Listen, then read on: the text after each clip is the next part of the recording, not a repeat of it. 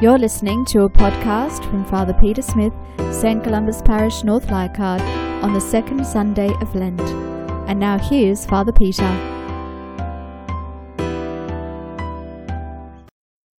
The Lord be with you. A reading from the Holy Gospel according to Mark. Jesus took with him Peter and James and John and led them up a high mountain where they could be by themselves. There, in their presence, he was transfigured. His clothes became dazzlingly white, whiter than any earthly bleacher could make them. Elijah appeared to them with Moses, and they were talking with Jesus. Then Peter spoke to Jesus. "Rabbi," he said, "it is wonderful for us to be here. So let us make 3 tents, one for you, one for Moses, and one for Elijah." He did not know what to say, they were so frightened. And a cloud came, covering them in shadow. And there came a voice from the cloud, "This is my Son, the Beloved. Listen to him." Then suddenly, when they looked round, they saw no one with them anymore, but only Jesus. As they came down the mountain, he warned them to tell no one what they had seen until after the Son of Man had risen from the dead. They observed the warning faithfully, though among themselves they discussed what rising from the dead could mean. The Gospel of the Lord. During this season of Lent, of course, Easter hangs over us like a shadow. And often it's not so much the resurrection, but the death of Jesus that is so prominent throughout the readings during Lent. There's a rather interesting feature about the Gospel that we've read tonight from Mark. Now, Mark's Gospel doesn't actually have a story of the resurrection. It kind of ends with the women running away from the tomb. But I'd like to suggest to you tonight that the events of the Transfiguration that we've just heard actually have parallels with the crucifixion of Jesus. Let's look at some of them. For a start, it takes place on a mountaintop. Jesus leads Peter, James and John up to the mountain.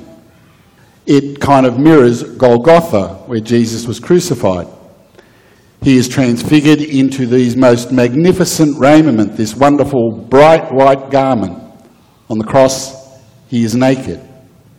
With him are 2 people, Moses and Elijah.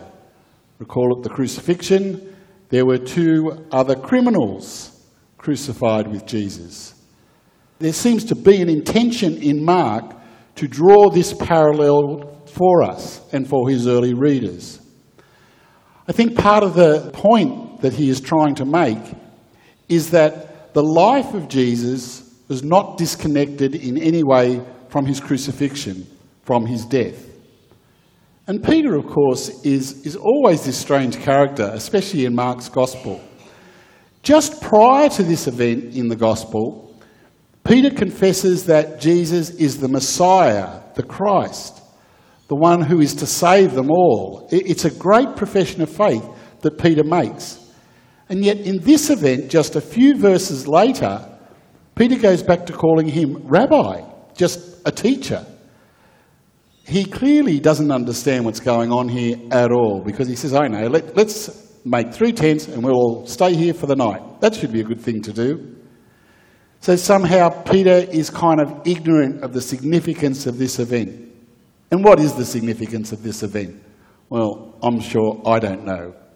But what it does seem clear from the text is, firstly, that God wanted in Jesus to be able to show that he was the Messiah, someone special, someone great, and hence the transformation, but also the voice from heaven, claiming this as my beloved Son. It also mirrors the crucifixion to realise that what it means to be a beloved of the Lord is to be someone who in the end is going to suffer, who is going to live the cross in his life. And throughout Mark's Gospel, it is replete with the stories of what it means to be a Christian, to take up your cross and follow me. And so to us, it seems to me that what it challenges me about is to say, well, what does the Christian life mean to me? Well, maybe I was named pretty well after Peter because I don't understand a lot of it either. And I make silly mistakes and silly apprehensions about what the Gospels actually mean.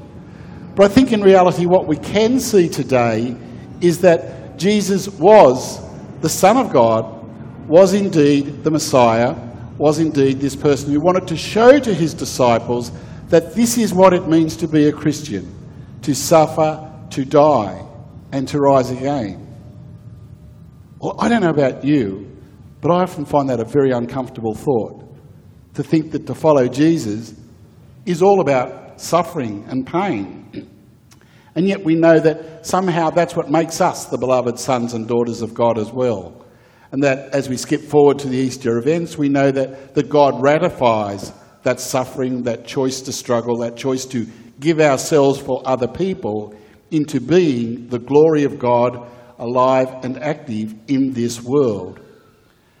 And so today we listen again to the story of Jesus, who mostly was an ordinary person walking around, it seemed, around Galilee, around those areas. He would have been just like an ordinary human being to most. And yet today he reveals himself to just 3 of his disciples. But he also says to them, don't go telling everyone. I don't want it spread everywhere, because I want people to discover faith in their own hearts. And so I think that's what we do tonight, that we rekindle our own faith in the God that not only transfigured Jesus' life, but transfigures us. And so we journey through these days of Lent, open to being changed, open to growing, open to being transfigured into the image and likeness of God in our world.